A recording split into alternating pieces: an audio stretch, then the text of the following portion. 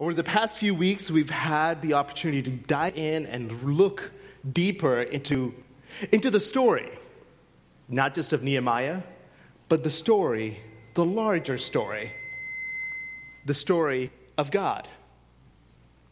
We started the whole series and we had named it Rebuild because there was a task that Nehemiah was given. In chapter 1, the first week, we kind of explored what this task was all about. We explored the passion that drove Nehemiah to this task. We explored the burden that he had for his hometown, with walls that were decimated by their enemies. As we read of his commission and as we read of him being called, we were reminded that we too, God calls us to build, to rebuild certain areas of our lives. My hope and my prayer as we progress through these last couple of months, God has enlightened you, illuminated you in a certain area of your life, or a certain aspect of your community that needs rebuilding. And He has empowered you and He has inspired you to take on the task. That's what Nehemiah does. But the question we've attempted to answer all along the way is how? How are we to rebuild? How do we trust and rely on God in this process? How do we hope for His help to accomplish what He wants us to? The book of Nehemiah reminds us to consider God's larger story. See, the task of rebuilding the wall was not the entire story. There was a bigger one at play.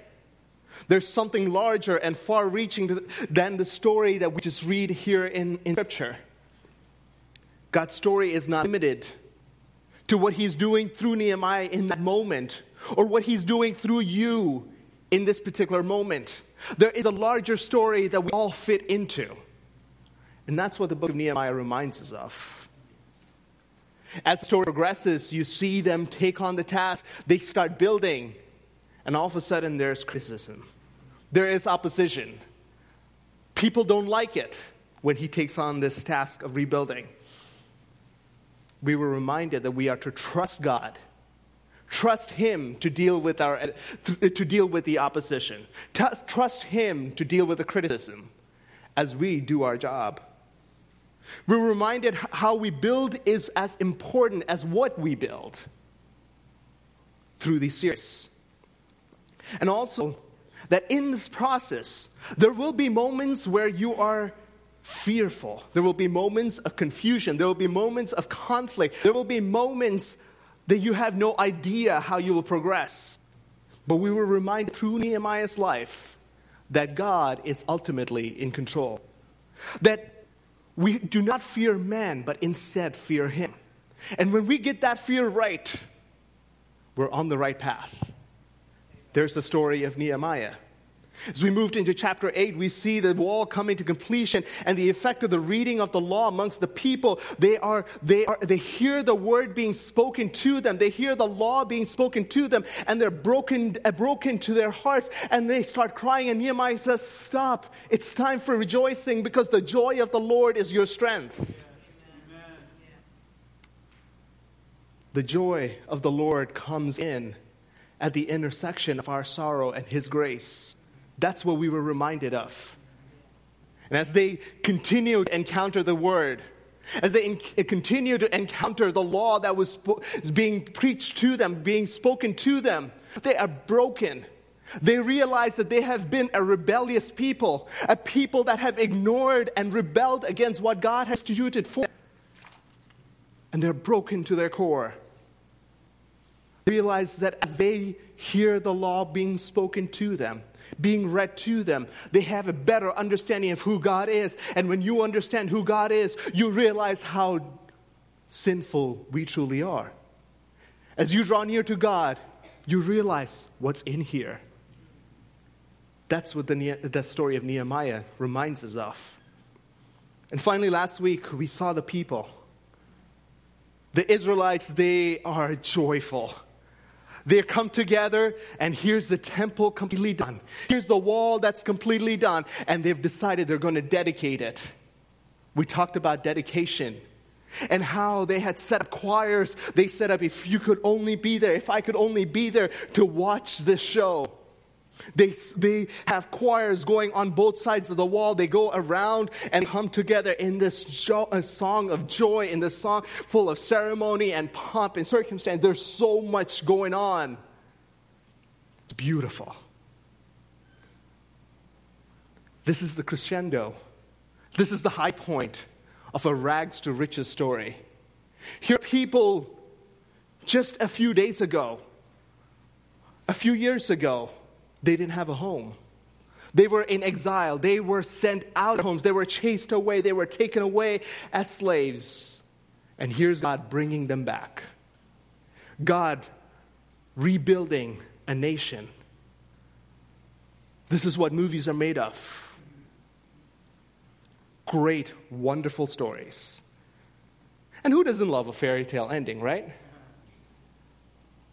We titled our series, "And They Lived." The temptation is to put happily ever after, but then comes chapter 13. This was one of the biggest revivals that the people of Israel had seen. In that generation, they've never experienced God like they experienced God in that moment. The people are finally, they're home. They're confronting their own sin. They're dealing with the things that are happening in their own lives, and they are as close to God as they would ever be. Then comes chapter 13. November 3rd, 2003, the hit television show Extreme Makeover Home Edition started. Anyone remember that show? A few fans, right? I love that show. It would come on Sunday nights. It was of the stories behind it. Just one of my favorites. I look forward to watching it, and it was a guilty pleasure, I guess. For ABC, it was one of the highest rated shows in one of the years. They ran for 9 years, and at its peak, they had over 15 million viewers. It was the top 15 shows in the whole week. So if you haven't come across the show, or if you're too young to even know what that show is all about, let me read a little review that a critic wrote about it. Extreme Home Makeover is a feel-good show in which a deserving family with a hard-luck story and an inadequate home gets their prayers answered by Ty Pennington, a celebrity that even included Michelle Obama in one episode, a can-do team. They would come together, the TV crew descends, tears are shed, the old home is demolished, more tears are shed. An elaborate new domicile tailored to the family's needs and interest is thrown up in a matter of hours by volunteers, pros, and the magic of TV. The family shows up after a week of vacationing. The family, along with the crowds, yells out the tagline, "Move that bus." More tears are shed. The finished product is always spectacular. You sit and you watch that show, and you're sitting there going, "Man, look at that. The house is beautiful." Everyone there is left in tears because of what had just happened for that family. It definitely was a satisfying hour of TV. When the show aired, it was wildly popular because there was something inside of all of us that said, here's a family who deserves it. Here's someone who has struggled their whole life, and here's someone who has fought, and they're still fighting, and they need something good to come. So, until the show airs, everything's good to go. The show airs, we're all filled with joy. But the real challenge begins after the show ends. You see, the producers of Joe, they had not figured out one part of this part of the equation. They had figured out how to get the house, how to get in there without paying all the taxes for income and all that. They had figured out how to give this family the home, how to get all the equipment in there, how to get Sears to throw in a whole bunch of Kenmore Elites, and they had figured all that out. But what they did not figure out is what happens when they leave. You see, a house that probably was worth $120,000 would now become a $400,000 or $500,000 house. The family who could only afford $120,000 house now has to pay taxes on a $500,000 house. They have to pay utilities for a house that was once a 1,000 square foot home for a house that's now 3,000 to 4,000 square foot home. They didn't realize now the family is stuck, not with a dream, but with a burden. Some families reported that their tax bills had tripled. Their utility bills, one family reported, was in the $700 to $1,200 range a month. Most of these recipients, they ended up filing for bankruptcy. They ended up being foreclosed on. They ended up taking mortgages on their homes just so that they could pay off their bills. What happened? What happened when the dream became a curse? In chapter 13, Nehemiah returns to King Artaxerxes. After 12 years, he goes back to resume his cupbearer responsibilities. He's just coming off of the spiritual high, that move the bus moment, where he reveals the temple, he reveals the wall, people are in great shape, and he says, okay, now I can go. He goes back to the king. And it's not specified how much time he takes, but he comes back a little while later. And what he comes back to is that went from a dream to a curse. Is what went from a dream, what he had thought what revival was all about, what Reformation was all about, to the exact opposite. See, in verses 4 and 5, we just heard it being read, and let me read this for you. Now, before this, Eliashib the priest, who was appointed over the chambers of the house of our God, who was related to Tobiah, prepared for Tobiah a large chamber where they had previously put the grain offerings, the frankincense, the vessels, and the tithes of grain, wine, and oil, which were given by commandments to the Levites and gatekeepers, and the contributions for the priests.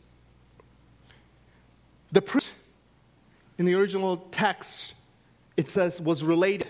There was some sort of a marriage relationship that happened somewhere in the family, and now they are relatives. And the priest, instead of protecting the sanctity of the house of God, instead of protecting the sanctity of the temple of God, instead clears out the space that they would store their offerings in, and he creates a suite for Tobiah.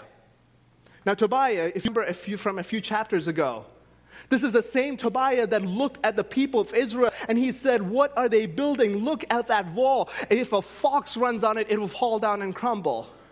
It's that same Tobiah. The same Tobiah that was a pain in Nehemiah's side. That Tobiah, the one that was enemy to the children of Israel, the one that was enemy to the people, to the work of God, now is living in the house of God. What happens when the dream becomes a curse? Nehemiah comes back. He returns from the king. He comes back to Jerusalem only to find that things have fallen apart. He finds that compromise on the part of the priests led to the neglect of the house of God. Compromise led to the enemy taking hold inside the house of God. Compromise.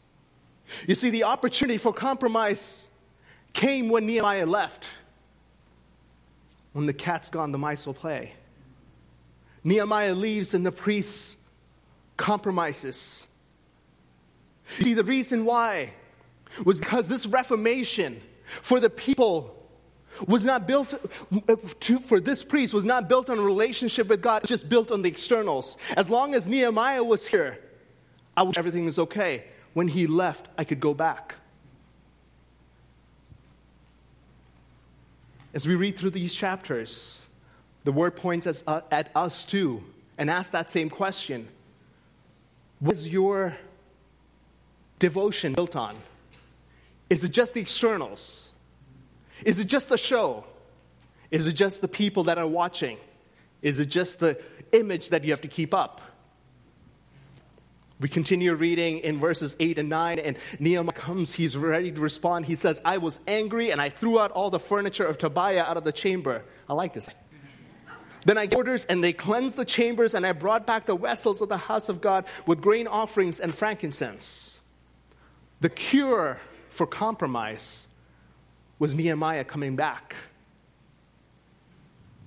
What is evident here is that the Israelites' devotion to God was not based on a true relationship, but instead it was more allegiance because of what watched over them.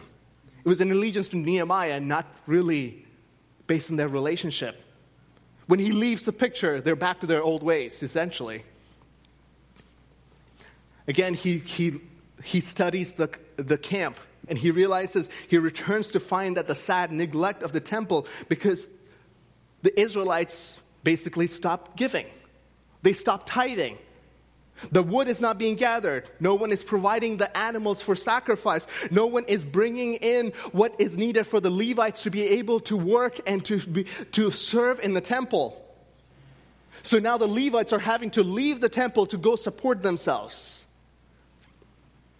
The neglect of tithes led to an abandonment of duty. When the people did not give, those who had to serve left. Here's a picture of absolute neglect. And Nehemiah searches deeper, and he sees that their quest for profit led to an absolute disobedience to the commands of God. In verses 15 through 22, you see Nehemiah look out, and he sees on the Sabbath day there is a lot of selling, there is a lot of commerce that is happening, when it was specifically said, do not do work. The Sabbath is a day of rest. And here they are buying and selling. When they realized a little extra money on the Sabbath could be made, they ignored the Sabbath. They let the foreigners come in. Scripture's Syrians who were there selling fish during the Sabbath. Once again, Nehemiah is decisive in his actions, and I love it. He stops all commerce during the Sabbath. In verses 21 and 22, he says, "But I warned them and said to them, who do you lodge outside the wall? Who do you lodge outside the wall? If you do so again, I will lay hands on you." Man, this guy's good.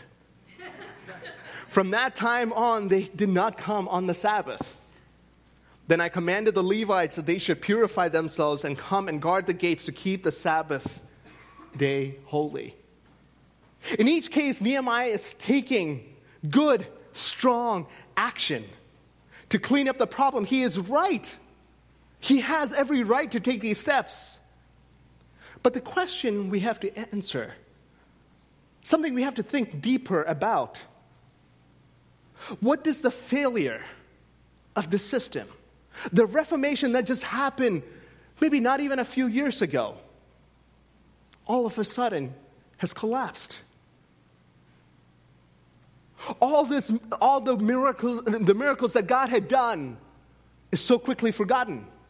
The protection, the sustenance, the maintenance of the wall as they watch God at work, all of a sudden is forgotten. All the work that Nehemiah had invested in the community seems to be lost. Again, he looks deeper. He looks closer at his community, and he sees that there is marriages between the Jews, between those in Israel's camp and the foreigners. This was not a new problem for the Israelites. In this chapter, he recounts the history. He recounts how Solomon, he had foreign wives and they led him astray. He recounts of how Balaam gave advice saying, send your women. He gives advice to the Ammonites and the Moabites and says, send your women so that by them they will be drawn away from their God. In verse 25 he says, and I confronted them and cursed them. I love this. And he beat some of them and pulled out their hair. Can't do that today. And I made them take an oath in the name of God, saying, you shall not give your daughters to their sons, or take their daughters for your sons for yourselves, or your sons or for yourselves. See, when we come across a passage like this, there has to be a quick word of caution. The context back then and the context today is a little different. And so it deserves some explaining. You see, when the Israelites were commanded to be separate from the nations, it was not to preserve racial exclusivity. This, especially in the time of Nehemiah, was not so much a race issue as it was a faith issue. It was God telling those of faith and those without faith shouldn't mix. He was not saying, because you're a different race, you have no part in this. You see, in the Mosaic Law, there was a way for a foreigner to become a part of the Israelite community. There was a process that they could go through. So it was not so much a race thing, but it was more a faith thing. God is looking at his people and saying, I want you to preserve your faith. I want you to keep your faith alive. And by bringing those who are faithless, it erodes away.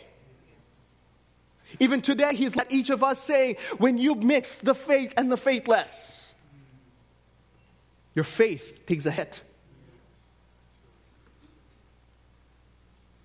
There is a price to be paid when we start mixing the things of God and the things not.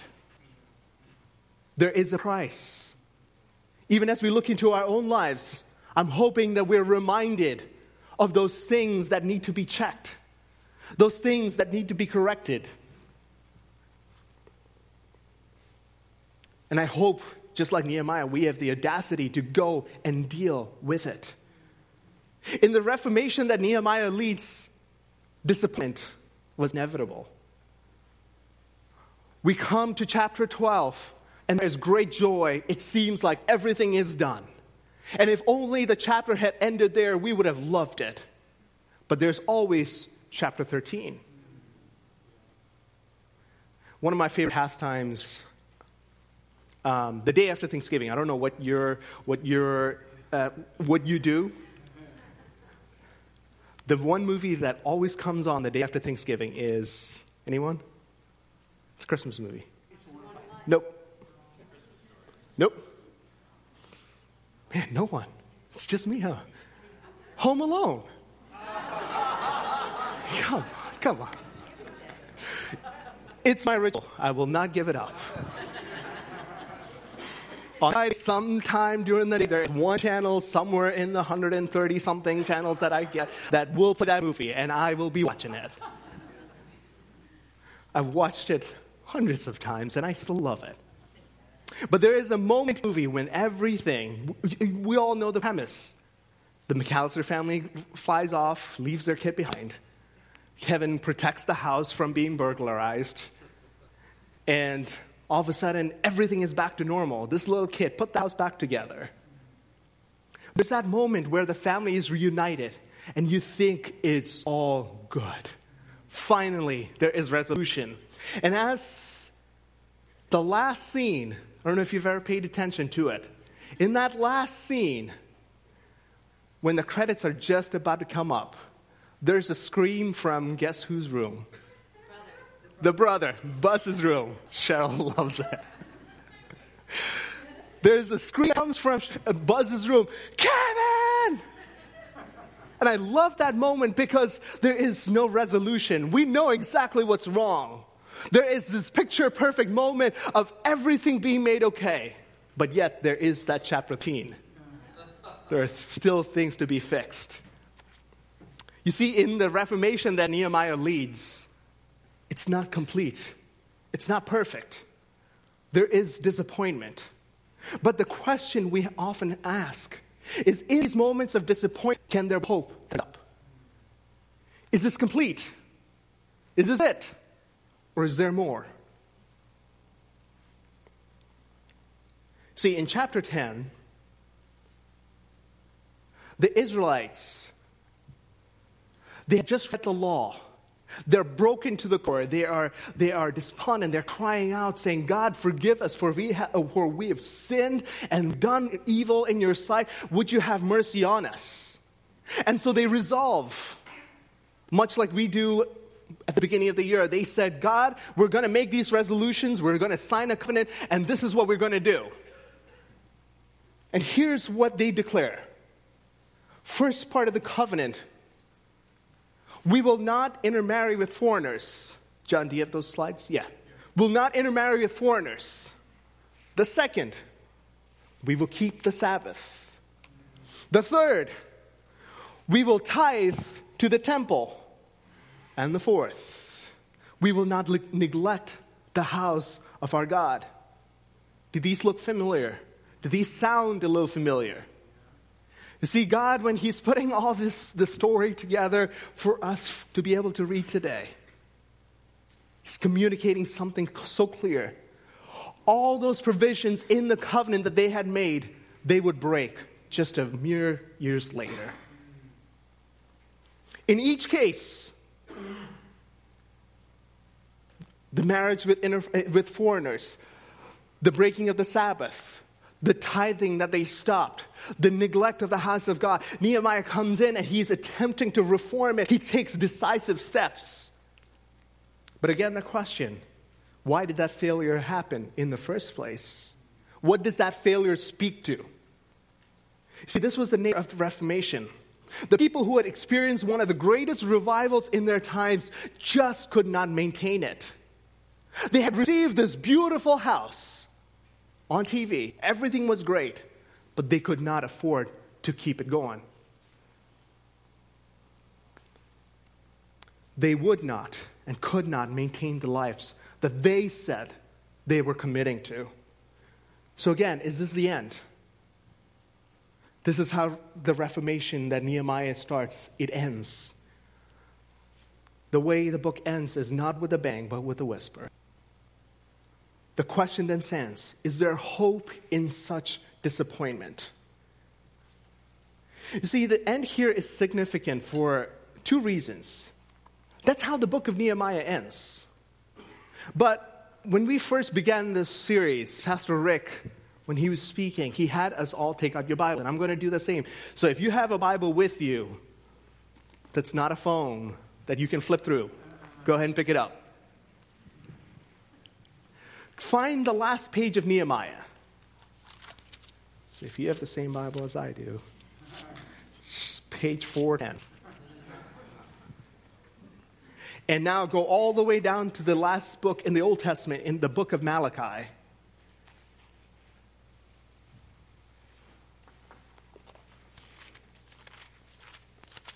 You see, this is why it's significant. Nehemiah is happening at the same time as Malachi.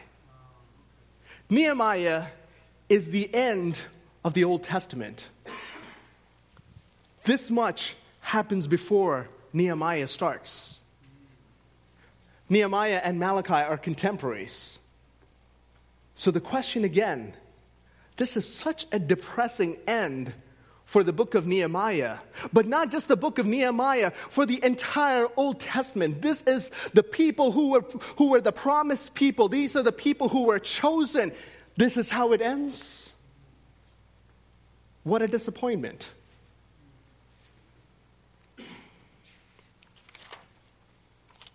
So what do we make of the book of Nehemiah?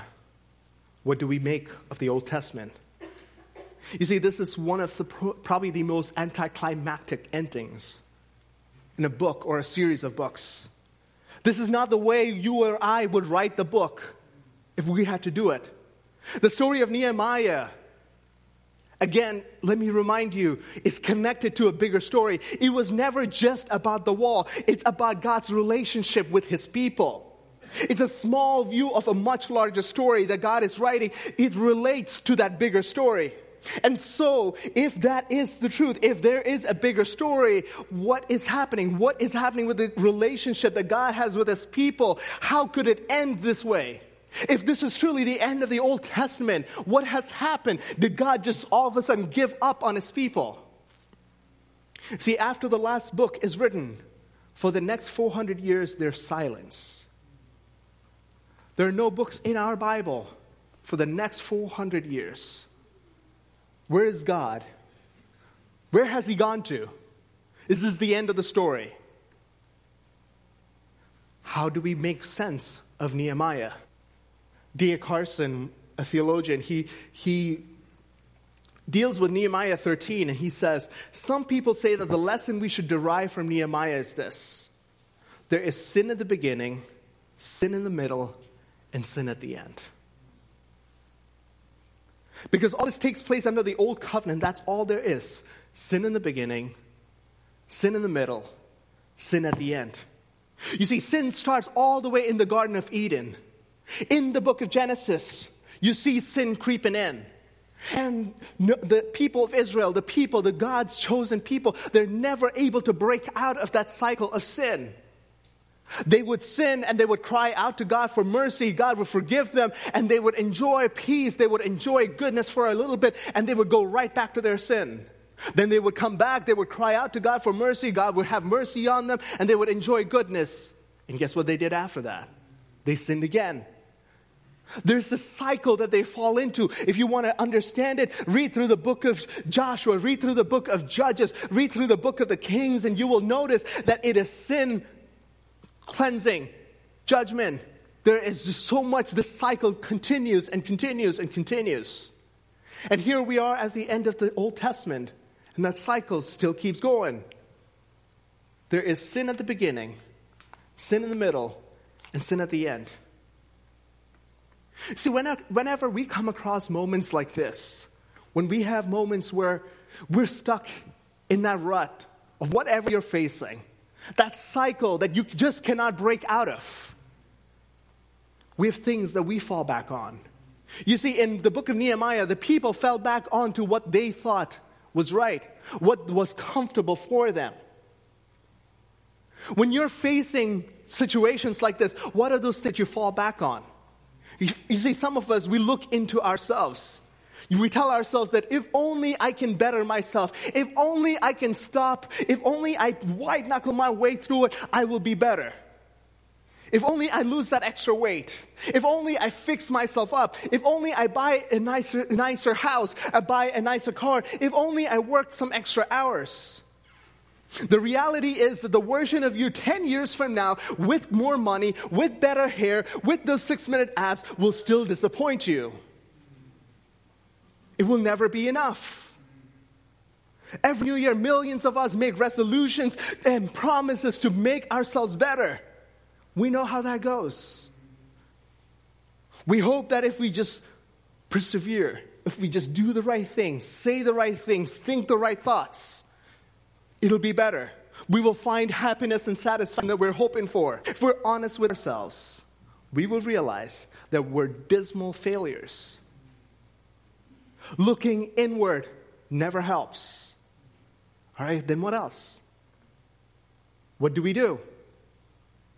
Some of us look to others. If only I find the right spouse, things will be okay.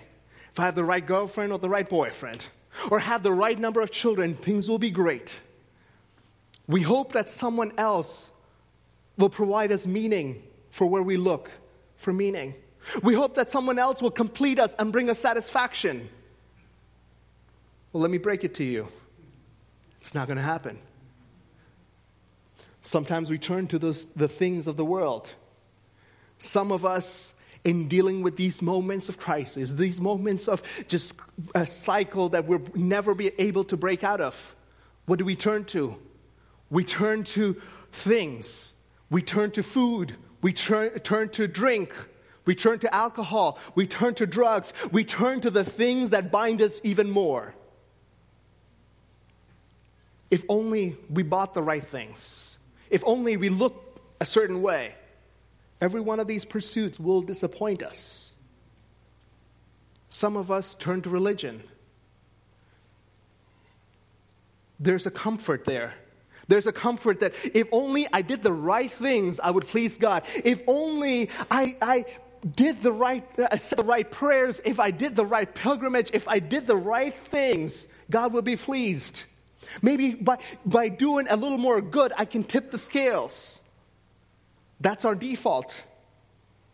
Almost every religion in existence today says, I will give you a list of rules and we'll see if we can make you happy. He asks, what is the difference between Christianity and all the other religions? The answer is grace. Every other religion says, do this, and you'll find happiness. Religion does not do it. These are all temporary fixes. If we seek meaning and hope in these places, trust me, we will be disappointed. We are bound to come up short like our friends in the Old Testament. We're bound to come up short like the friends in Nehemiah, and we're bound to end up right back in the cycle. If we do not find resolution in the book of Nehemiah, we don't find resolution in the Old Testament, what do we turn to? Ravi Zacharias, most of you have heard him, read one of his books. He shares a story. In 1974, a few weeks before Cambodia fell, this is Ravi, he was preaching in Phnom Penh. I remember going to see a play. In the play, a prince had stolen the wife of a peasant who was newly married. The prince refused to give her back and told the woman that if she ever said that this man was her husband, he would kill the husband in front of her. So when the peasant went to the king asking that the prince return the wife, the king said, all right, let's call her in and ask her. She comes in and says, that man is not my husband. The prince is my husband. The peasant is dismayed. Upon hearing this, a priest jumps into the middle and he says, Your Honor, I have a medicine that when both men drink it, they will have to tell the truth. Both of them drank it. Then he said, since one of you is going to die, each one of you may spend 5 minutes with the girl. They hung a huge barrel on a rod, and the woman was to hold one end, and the prince or the peasant would hold the other end for 5 minutes, and they could talk. The peasant holds one end and the woman on the other, and the woman says, please forgive me. The only reason I said what I did is because I'm trying to save your life. Then the prince's turn comes, and he goes up and he says to her, if you say that man is your husband, I will kill him. Then the magic of it all, after these 10 minutes are up, the barrel opens up and the little boy jumps out. He had been sitting in there writing down the conversations that they were having. And the boy runs up to the king and he says, King, your son is a liar. The peasant is telling you a lie. They're telling you the truth. The whole thing explodes into confusion with the king killing everyone. And the girl committing suicide. In Ravi, he's saying, I was ready to celebrate all the way till the ending came. Then I turned to my non-Christian interpreter and asked, what's missing from that play? And the man said, Mr. Zacharias, what was missing in that play was a savior. Someone to take up the cause of the needy.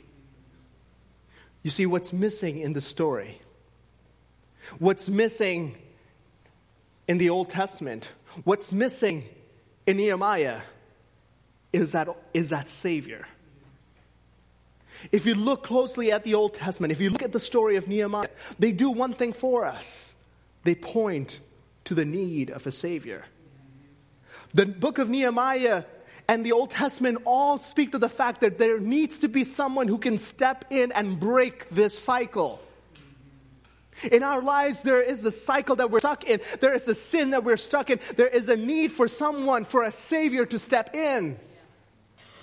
No matter how much we try, the condition of our hearts will never be fixed.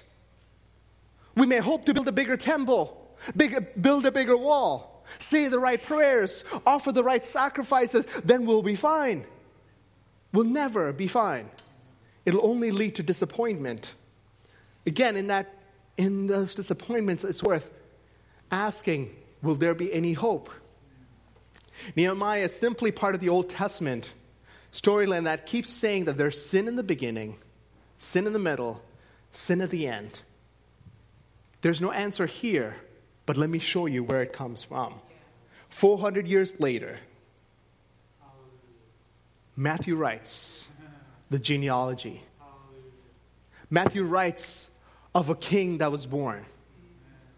We await the ultimate king, the ultimate priest, the ultimate temple, the ultimate sacrifice. We must await for Jesus himself, who bears our sin once and for all. In what seems to be a disappointing end to the book of Nehemiah and the Old Testament, it all points to the fact that Christ will bring hope one day. Amen. Jesus came to fulfill what was written in the law and all of the prophets, all of it. The Old Testament as a whole is pointing to the fact that there is a Christ coming. It may be bleak, it may be dark, but there is the dawn coming. In life, it may look dark, it may look ugly, it may look bleak, but there is one who fulfills the law. You see, in Matthew 5:17 and 18, we read, "Do not think that I've come to abolish the law or the prophets. I've not come to abolish them, but to fulfill them. For truly I say to you, until heaven and earth shall pass away, not an iota or a dot will pass from the law until all of it is accomplished." And guess where it is all accomplished? It is accomplished in the one that came and lived it out perfectly. For millennia, people had been trying to live out this law. They've been trying to carry it out perfectly. They failed miserably. We see what happens when they try, and yet it does not work. Here's Jesus, keeping the law perfectly. All the penalties of the law he takes upon himself on that cross. In Romans 10:4, Paul says, "For Christ is the end of the law, for righteousness to everyone who believes." In reading this final chapter, I do hope that you do not discount Nehemiah. He does play an important role. You see, the reforms that Nehemiah and Ezra, they bring back the people from the exile. They bring back a nation that was scattered, that was destroyed. They bring back a nation that would eventually let Christ come into the picture. See, God uses each and every one of us. God uses each and every character in His Scripture. God uses us. We may not be perfect, but He still gets His work done through us.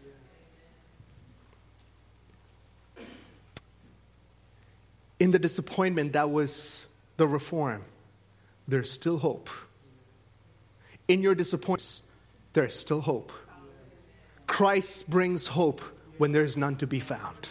Christ's death on the cross is the reformation that we have all been seeking. The Old Testament points to this moment. All of those who lived then, they point to this moment. They lived in eager anticipation of the day when Christ would come and reform it all. This is an awesome truth. God no longer requires sacrifice from us. We don't come into Mount Hope with our bulls and our lambs. We don't have to do that anymore because He was made the sacrifice once and for all. We need this reformation. We were all sinners in need of a reformation. We are those wanderers who kept walking away from God with no hope of restoration except through Christ. This morning, as I conclude, I'll invite the worship team back up. But for everyone sitting here, I have a question for you. Would you take a moment? Would you take a moment to consider Christ? Your situation may be disappointing. Your situation may be hopeless. Maybe you've never encountered this Jesus. Maybe you've never heard of what He has done for you. Maybe you've tried your whole life saying, if only I could find satisfaction. If only I could find hope. If only I could be happy. And you've tried it all. You've tried looking inward. You've tried relying on others. You've tried working harder. You've tried it all. My question to you, would you consider Christ? Would you consider Him? You see, if the answer is anything but Christ on your quest for satisfaction, on your quest for being whole, you will be disappointed. There is no satisfaction to our pursuit apart from Him. Without encountering the Jesus who died on that cross, there is no pleasing God. You can try all you want. You will not please Him. You will only come up short. The only way to please God is your faith in Christ. As we bow our heads, let me ask you again, would you consider Christ? Would you consider that sacrifice He made? That sacrifice that's complete. That sacrifice that requires nothing else on your part. That sacrifice that only requires you to consider Him. Would you consider Christ? If you've been following Christ, maybe for your whole life, maybe for a few months, whatever it is, would you consider him again? Let him reassure you of his completeness, that there is nothing else to be done. Because Christ completes us. Christ brings hope in disappointment. Let's pray. Father, we thank you. Lord, we thank you for all the Scripture points to that moment. Points to that moment where Christ would get on that cross. And he would bring reformation to us all. He would bring forgiveness to us all. He would bring restoration to us all. Lord, we've tried, and you know we've tried to bridge this gap, but it has always fallen short. Father, we thank you that you would send your Son to bridge that gap for us. Lord, I pray for those of us in this room who've never encountered you, that your Holy Spirit would deal with us. Your Holy Spirit would touch us and make us realize that we need you, that we are going to fall short apart from you. In Jesus' name, amen.